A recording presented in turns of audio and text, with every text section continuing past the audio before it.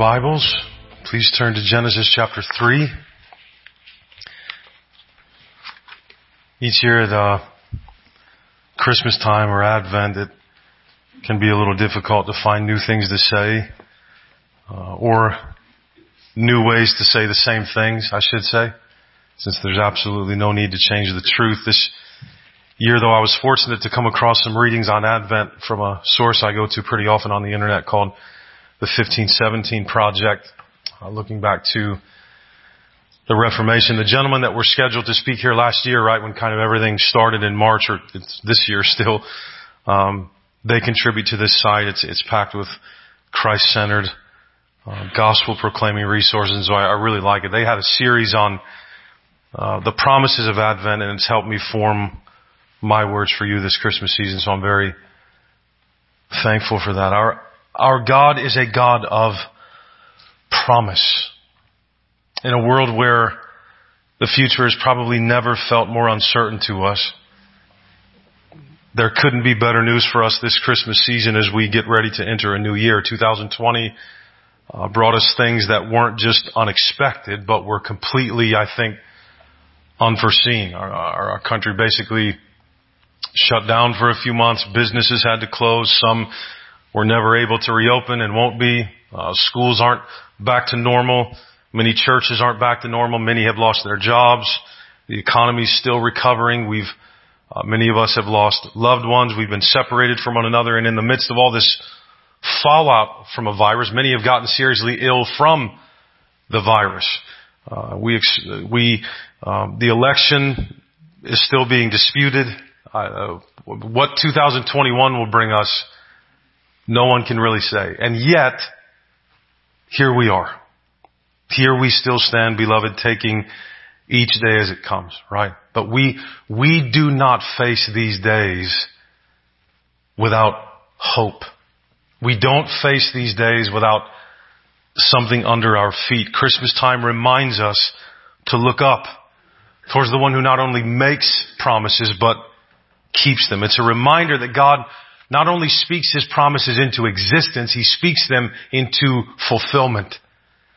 They always come true. God has been proving this literally since the beginning of time. He proves it all throughout His Word. And under the darkness of this current age that we live in, God's people again stand waiting on the fulfillment of a promise. Another promise of His coming. But in these days, we await the return of our Lord Jesus Christ, because He's been here once before.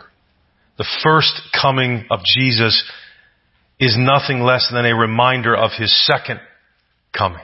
And so over the Sundays of Advent 2020, let's take some time to reflect on some of the promises God has made and fulfilled through the birth and the life and the resurrection of Jesus Christ. God's fulfillment of these promises reminds us that God fulfills all of His promises. He always keeps His word. This is our hope this Christmas and always. Faith doesn't rest on what it sees. Faith rests on what it hears, beloved. On what it hears. And what we hear comes from the mouth of God Himself. God's plan of salvation for sinners began in His mind before creation ever did. His promise that this plan would be accomplished began in a garden. If you remember, in the midst of cataclysmic tragedy, when Satan, God's mortal enemy, had successfully deceived the first woman and the first man, has stood by and let it happen. There in the shadow of sin and failure and death and a curse, God made a promise.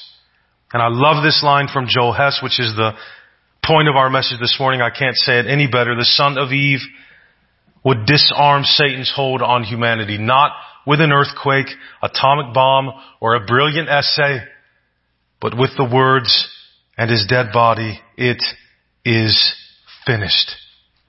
Let's pray. Father, I thank You for Your word. I thank You for this promise that Your Son would conquer Satan. We rest in it, Father. Open our eyes, our hearts to Your word this morning, and for Your name, for Your Son, and for Your people. Make my words clear and true. I ask this in the name of Jesus Christ. Amen. Genesis chapter 3. Humanity has fallen. They've sinned. And God speaks in verse 14. The Lord God said to the serpent, because you have done this, cursed are you above all livestock and above all beasts of the field. On your belly you shall go, and dust you shall eat all the days of your life. I will put enmity between you and the woman, and between your offspring and her offspring. He shall bruise your head, and you shall bruise his heel. From the outset of Scripture, if anything is apparent, it is the fact that God is a God of promises. Again, not only a promise maker, but we'll find a promise keeper. This is one of the first things He does. This is how God reveals Himself to humanity, as a God of covenant, of promise, a God who comes down to meet with us, to enter into terms with us, making promises to us, but then keeping that saving word, which is always what it is, to sinners, bringing to pass what He said He would do, no matter how much we resist or how much we forsake Him from our side. God binds Himself, His name, to His own promises. He is revealed as a God who does not abandon us because we've rebelled, but goes to work immediately in the garden at the very moment of our rebellion to assure the very people who sinned against Him that He is going to be the one to undo the curse He Himself has just pronounced. God simultaneously reveals to humanity at the outset of His creation in Genesis 3 that He is both infinitely holy and yet indescribably merciful. Who would have thought those two things coexist perfectly in God and in God alone? What we know as Christmas was God finally enacting the promise that set the world itself into motion, beloved. That baby in a manger meant God had not forgotten or abandoned what He said at the very beginning. I don't think the devil even saw what we think of now as Christmas coming. No one did really, at least not the way in which God was going to enact His plan. A little baby born to an obscure virgin, crying, making little noises in a feeding trough not too far from the great city of Jerusalem, but 1,000,000 miles away from people's expectations for the coming of the King, the seed of the woman who was going to crush the serpent's head. What can a baby do? He was vulnerable. He was tiny. What if an animal tipped over the trough? What if someone took him? Herod went on to try or successfully kill every male baby born in the region during that time. Absolute genocide. What if it got too cold for a newborn in the stable? You've seen the baby burrito they wrap a baby up in. Babies can't get cold. They can't survive in cold or exposure very long. What if Mary, so young, her body so small, what if she died during childbirth? Everything was so precarious, wasn't it? It was the opposite of everything we conjure in our minds when we think of a king crushing Satan's head, or of a king at all, or victory and salvation, undoing a curse, ending death. If that's going to happen, it takes a warrior and a great army and a great invasion or something. The host of heaven announced the baby's arrival, yes, but not to Caesar, right? That great announcement of the host of heaven didn't come to Rome. It didn't come to the Sanhedrin. It came to shepherds watching over their flocks in a field in the middle of the night. I wonder if Satan remembered, because I figure he heard all that. I wonder if he remembered what God had said to him all the way back in the garden when he heard the angels proclaiming the birth of a child, a seed of the woman.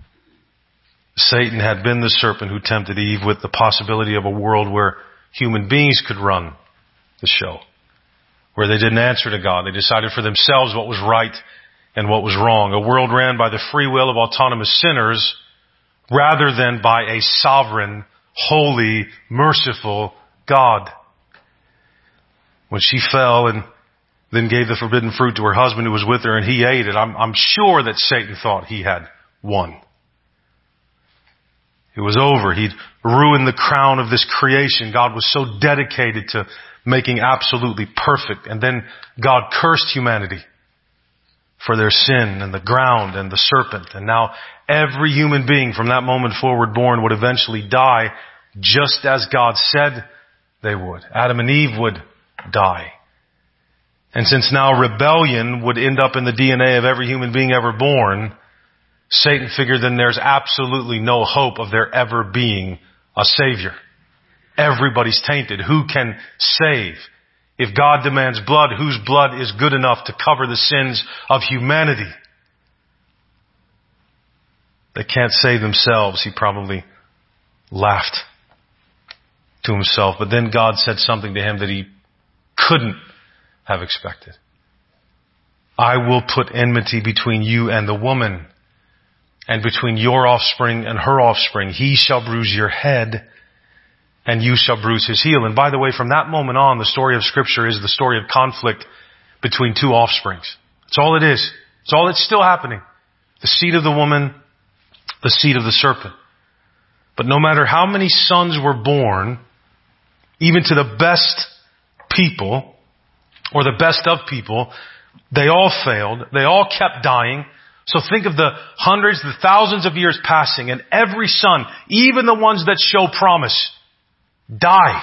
And they fail at some point before they die. And so just over and over and over again, it seems like you get further and further away from the possibility that this promise of a seed of the woman who will crush the serpent's head will ever be born, will ever come. That's the way it is with us. When God makes a promise and then time passes, gradually you begin to doubt it or forget it or question whether or not it's true at all. Don't think Satan didn't do the same thing as the years marched by. Even though he knew the promise, and judging by his actions during the life of Jesus, Satan apparently thought that bruising the son's heel meant he could destroy him entirely. Right? If he would have known what he was doing, he would have enacted a different plan. But evil is irrational. Never forget that. Right? It's irrational. Satan was probably a very vigilant snake, though, standing guard where he thought this might come about, near Jerusalem probably, watching, waiting to pounce. That's where this child would have to be born, somewhere near the power brokers and the movers and shakers, the decision makers, the important people. And I know there was prophecy about Bethlehem, but Satan has already proven he rejects God's word. So it didn't matter what prophecy, where prophecy said the son would be born. Again, evil is irrational. Satan had his own plans. Anyone that was going to crush his head would be recognizable. That would be a fortunate son. If he were alive today, he'd be a graduate of Harvard, right? He'd be a martial arts expert. He'd be special forces, something like this. You'd know him when you saw him. Remember what Philip said in John chapter 1 when he heard about Jesus? Nazareth. What good can come out of Nazareth? Even people that weren't against God questioned the veracity of Jesus' origins. Herod had wiped out every baby born in Bethlehem when he heard about the news of Jesus' birth. That's a part of the story we tend to just not think. I mean, how awful would that have been? And Israel had suffered this kind of thing before in Egypt. And so you just imagine waiting on God's promises, watching all of this take place, not realizing that it's happening right in front of your eyes, right among you, but babies are being killed. Looks like Satan's winning when babies are being killed. Doesn't get worse than that. Some 30 years or so later, Herod's son would see the baby who escaped, this dangerous king, weak and beaten. Right? It never looked like that Satan's head was being crushed. It looked like the opposite. It always does in the world. The baby, again, he'd escaped Herod's massacre in Bethlehem. He disappeared into a caravan to Egypt. In other words, this was no conqueror. This baby, this is no conqueror. This is someone Paul Simon talked about in his song, The Boxer, right? Laying low, seeking out the poorer quarters where the ragged people go, looking for the places only they would know. That was Jesus, it seemed. So when Satan finally caught up with him, he was standing in a line with a bunch of ordinary people filled with sin, unlike him, waiting to be baptized with them by this preacher named John the Baptist. No one knew quite for sure what to make of him. And in Luke 3:22, when he went into the water, Satan heard a voice he'd heard before say words that he probably shuddered to hear and shook him to his core. This is my beloved Son, in whom I am well pleased. That had never been said. Despite the lack of notoriety, despite the humble beginnings, this was him. There he was. He was here. So Satan followed him out into the wilderness to bite at his heels, if you will, as in God's plan before it even got started. This was, however, not an ordinary son of Eve. This was an obedient son of Eve.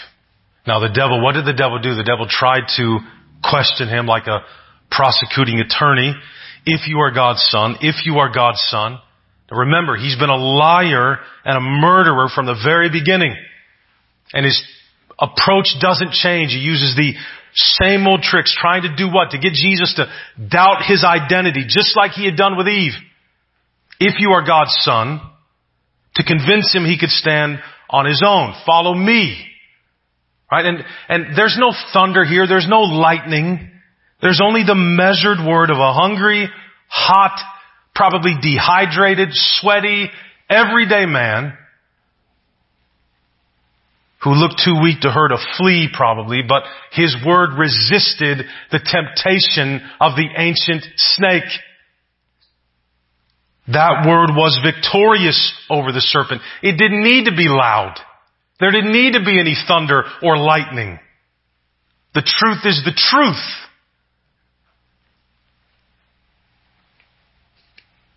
The same word that calmed a Samaritan woman at a well, remember? And opened heaven to her. That raised a widow's son, raised a beloved brother from the dead, you remember? The same word that saved the life of an adulterous woman under the rage of religious zealots and spoke life and peace and healing to a woman weeping and pouring perfume all over his feet. These were the hands that would touch lepers and make them whole. Jesus was never where he was supposed to be. The places of power and notoriety is what I mean by that. He just went around saving people from their sins, loving them, and Satan didn't know what to do, but I bet he felt the pressure of a boot slowly pushing down on his head, because as the life of Jesus goes on, he gets more and more irrational. He starts out trying to deter Jesus from his mission, and by the end of his life, he's actively participating in bringing about his death. Because eventually the darkness did come. And it came because God made sure it came. It would go as it was written of the Son of Man. God had a plan, and so God had made promises, and those promises would come to pass. The son's heel would be bruised. And it looked a lot worse than the bruising of a heel. He did suffer. And the snake that slithered through the garden would wind his way into the hearts and minds of people that hated Jesus also. So a plot was set in motion. Jesus was arrested, brought to a kangaroo court, convicted of blasphemy of all things, crucified on a cross, dead. He died. Jesus literally, physically died.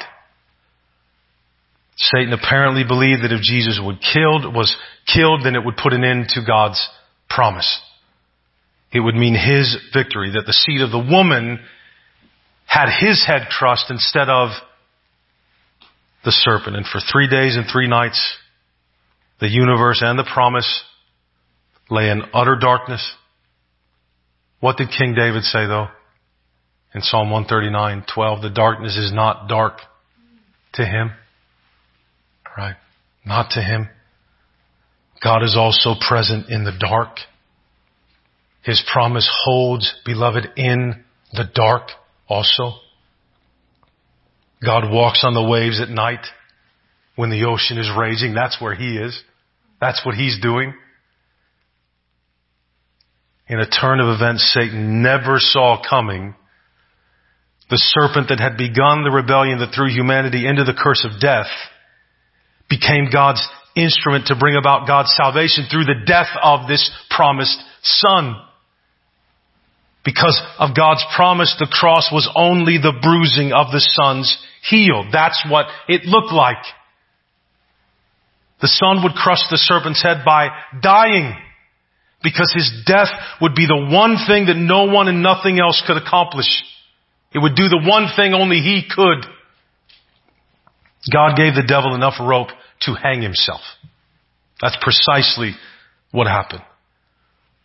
The original rebel who threw creation into chaos would be the one whose plan restored it to what God had always intended. This is the power of our God, beloved. This is the way in which He works. This is what He can do. This is what a baby that will grow up and save the world and remake creation means to us. Satan's most malignant and darkest scheme was God's inexpressible gift to mankind. Satan meant evil, God meant it for good, and God always wins. A suffering Savior that laid down His life rather than striking back at His rebellious creation.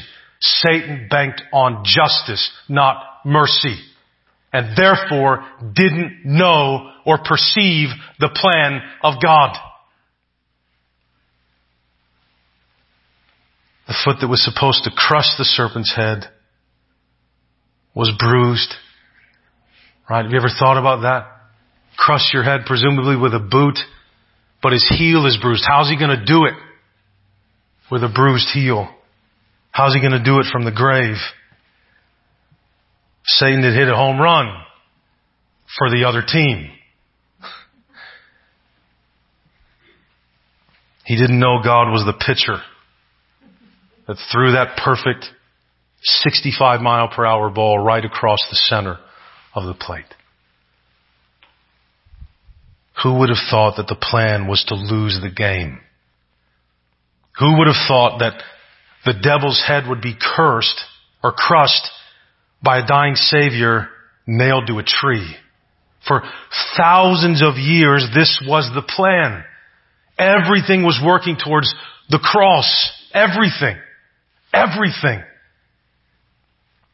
And God accomplished it to absolute perfection. No loose ends. No stone left unturned. It was perfectly accomplished. Perfectly accomplished. Do you know, can you comprehend the amount of sovereignty it would take to ensure this went off without a hitch? Turns out that the lamb standing as though he has been slain is also the Lion of the tribe of Judah. And he roars, beloved. The conquering root of David himself. The son of Eve disarmed Satan's hold on humanity, not with an earthquake, not with an atomic bomb, not with a brilliant essay. All the things we think would destroy the devil. But with his dead body and the final words, it is finished. It's accomplished. Tetelestai, it is done. And when you put the seed of the woman in the grave, you get 3 days and 3 nights. And that's it. And he wakes up, literally, physically, walks out of the grave. The territory conquered, the crown his, the salvation purchased, Satan's head crushed. And that's the way it is. Do you know this morning do I know this morning what those words actually mean? It is finished. What's finished? What's done? Well, the head has been crushed. The Son is victorious. We saw glimpses of this all along. Right? If you go back and read the story, I think maybe I've mentioned it before, but how many of you have seen the movie The Sixth Sense? I'm going to ruin the end for you, but again, if I've talked about this before, that movie's like over 20 years old. If you don't know the end now, I can't help you. But once you see the end of it, right, once you know that Bruce Willis is dead the whole time, watch the movie again. It's a whole different movie. It's a whole different movie. It's really an amazingly well done Hitchcockian type film. That's a free adjective. You use that whenever you want. It'll blow your friends and neighbors away. If you're sitting at Perkins, that was Hitchcockian. What? You're a genius. Trust me, it'll be great. Just use it. Use that. God's plan was to lose so we could win. We could have picked up on that if we were looking, like when lowly Jacob wrestles God for a night and prevails. What do you mean prevails? Well, it literally happened, but it's a picture of the plan. The same one from Genesis 3. This is how I'm actually winning. It just looks like you are. The plan was to die so that we could live. God offered up Himself to us as the means of saving us, rather than requiring that the reconciliation come from the side that did the offending. God sent His Son from heaven to do it. He didn't exact it from earth. He sent a Son from heaven to do this for us. Satan can't undo this. It's finished. The blood is on the seal. It's done. It can't be undone. Satan can't open the scroll. Jesus can. No one can undo this. No one can undo this. It's finished, beloved. Do you think that your personal ongoing struggle with sin can undo a God that does this? That's capable of this? Whispered and screamed over everything you and I do wrong are the words, "It is finished," though. By a humiliating death. A humiliating death for the Son of God to endure. That song, Mary, did you know, that song's about Jesus. Right? It's not even really about Mary, but when you kiss the little baby, you kiss the face of God. Right. Right. God the Son in human flesh. You can't undo something like that. That by humiliating death, by condescension, Jesus has defanged the snake on His territory. You talk about a flex. I'll come there and do it. We'll fight in your kingdom, and I'll come alone. And I'll destroy you and everything you stand for. He walks out of the grave. Which means the serpent can still bite. There's no longer any teeth. There's no longer any venom that can destroy the one who trusts in Jesus. He injects nothing but His lies, and His lies carry no weight against the blood of Jesus. None.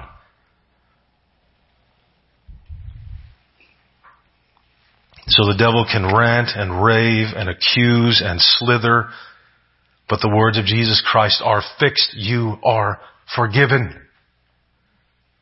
Your guilt, your conscience, your record, mine, beloved, they all scream for justice. That's what they deserve. Make no mistake. But the words of Jesus Christ are fixed, and His words speak louder than the accusations of the snake. For the child of God, grace is louder than justice. The son of Eve not only crushes the serpent's head, but in so doing crushes all his accusations against you. Right? If the head is crushed, the mouth can't speak too well. Satan wants us to doubt our identity He wants us to question God's Word. This is all He has. Just as He did with Eve and tried to do with Jesus. If you're really God's child, then why are you suffering so much? Why are you going through so much if you really are God's child? Have you sinned? Are you weak? Did you blow it again? God doesn't love you. He doesn't care about you. He doesn't even know you exist. He won't forgive you this time. Don't ask. He's not going to do it this time. You think He's going to keep being faithful? You think He's going to return? Where is He? It's been 2,000 years and counting. Where is He? You think life just goes on. People just do what they want to do. Where is He? Think those questions haven't been asked before? Think prophets like Nathan weren't looking? Where are you? You think the exiles in Babylon weren't asking, where are you? Well, He's working out a plan that will come to pass. Guaranteed.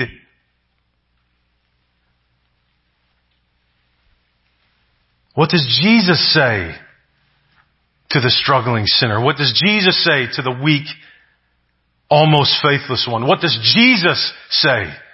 Jesus has all the authority of heaven and earth granted to Him. So the snake can make his accusations and they're big because they come from Him. But what does Jesus say about you? He's already said it. It is finished.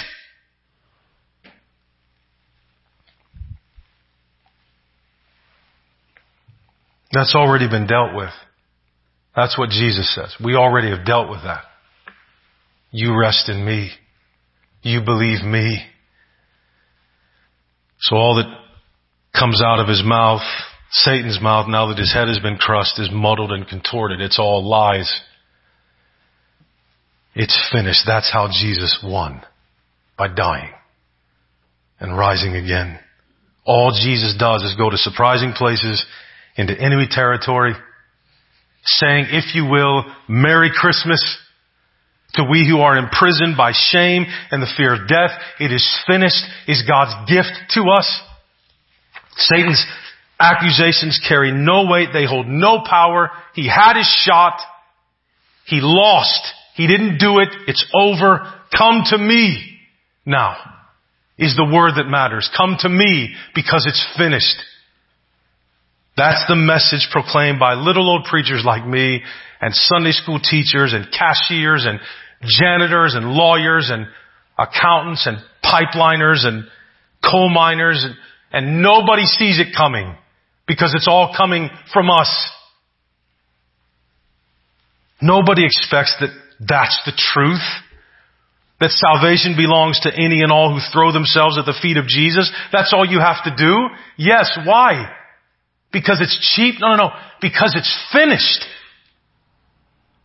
Because it's done. The work required to gain it is done, beloved. Just believe it. Just rest in it. Right? There isn't a person within the sound of my voice for whom this message is not. It is yours. This is what Jesus has done. I say it to the believer and the unbeliever. It is finished. Embrace it. Believe it. He forgives. That's what He does. He welcomes. That's what He does. He washes clean. Clean. Wouldn't it be nice to be clean? He makes new. And it's free. Because Jesus does all the work. He asks you to help Him move and then you show up and He's got it done. What a gift. What a gift. Because God's plan never fails. Because God always keeps His promises. Because Satan has been conquered.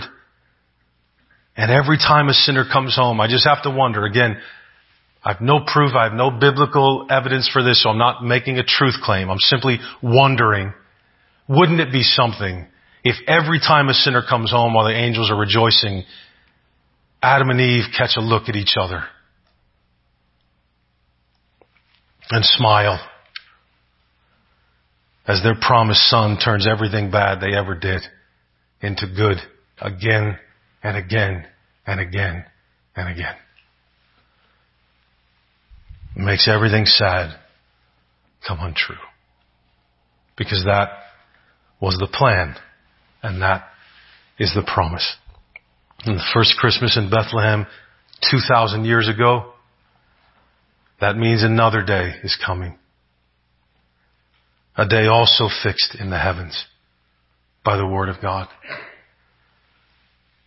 When this Son will return, not to be crucified this time, but to rule, to put an end to the world as it is, and usher in the next, the one that will never end and never be cursed. Jesus offers this to all who believe, and He secures it for every single one of them. Remember Jesus this Christmas. Remember Him. As you suffer and the darkness closes in around you, as it does over and over again, you remember that the darkness is not dark to the God who does such things. Not to the one who conquered Satan by dying. Rest in Him. He's good. Rest in Him. He can rescue you. Let's pray, and we'll take the Lord's Supper together. Father, we rejoice at the news that has now come to pass of the coming of Jesus Christ into the world to purchase redemption for all who will believe in Him from every tribe and language and people and nation on the earth. Whosoever will, Father, let him take of the cup freely and receive this gift, Lord God, by your grace and by your power. Father, I ask that as we reflect this year, as we look to you, that you would constantly remind us of the certainty of your promises. May we rest in them as our all and our only hope. The word of a God who is so strong that He conquers by laying down His life rather than taking ours, which is what justice would have been. I ask and pray these things in the name of our Lord Jesus Christ. Amen.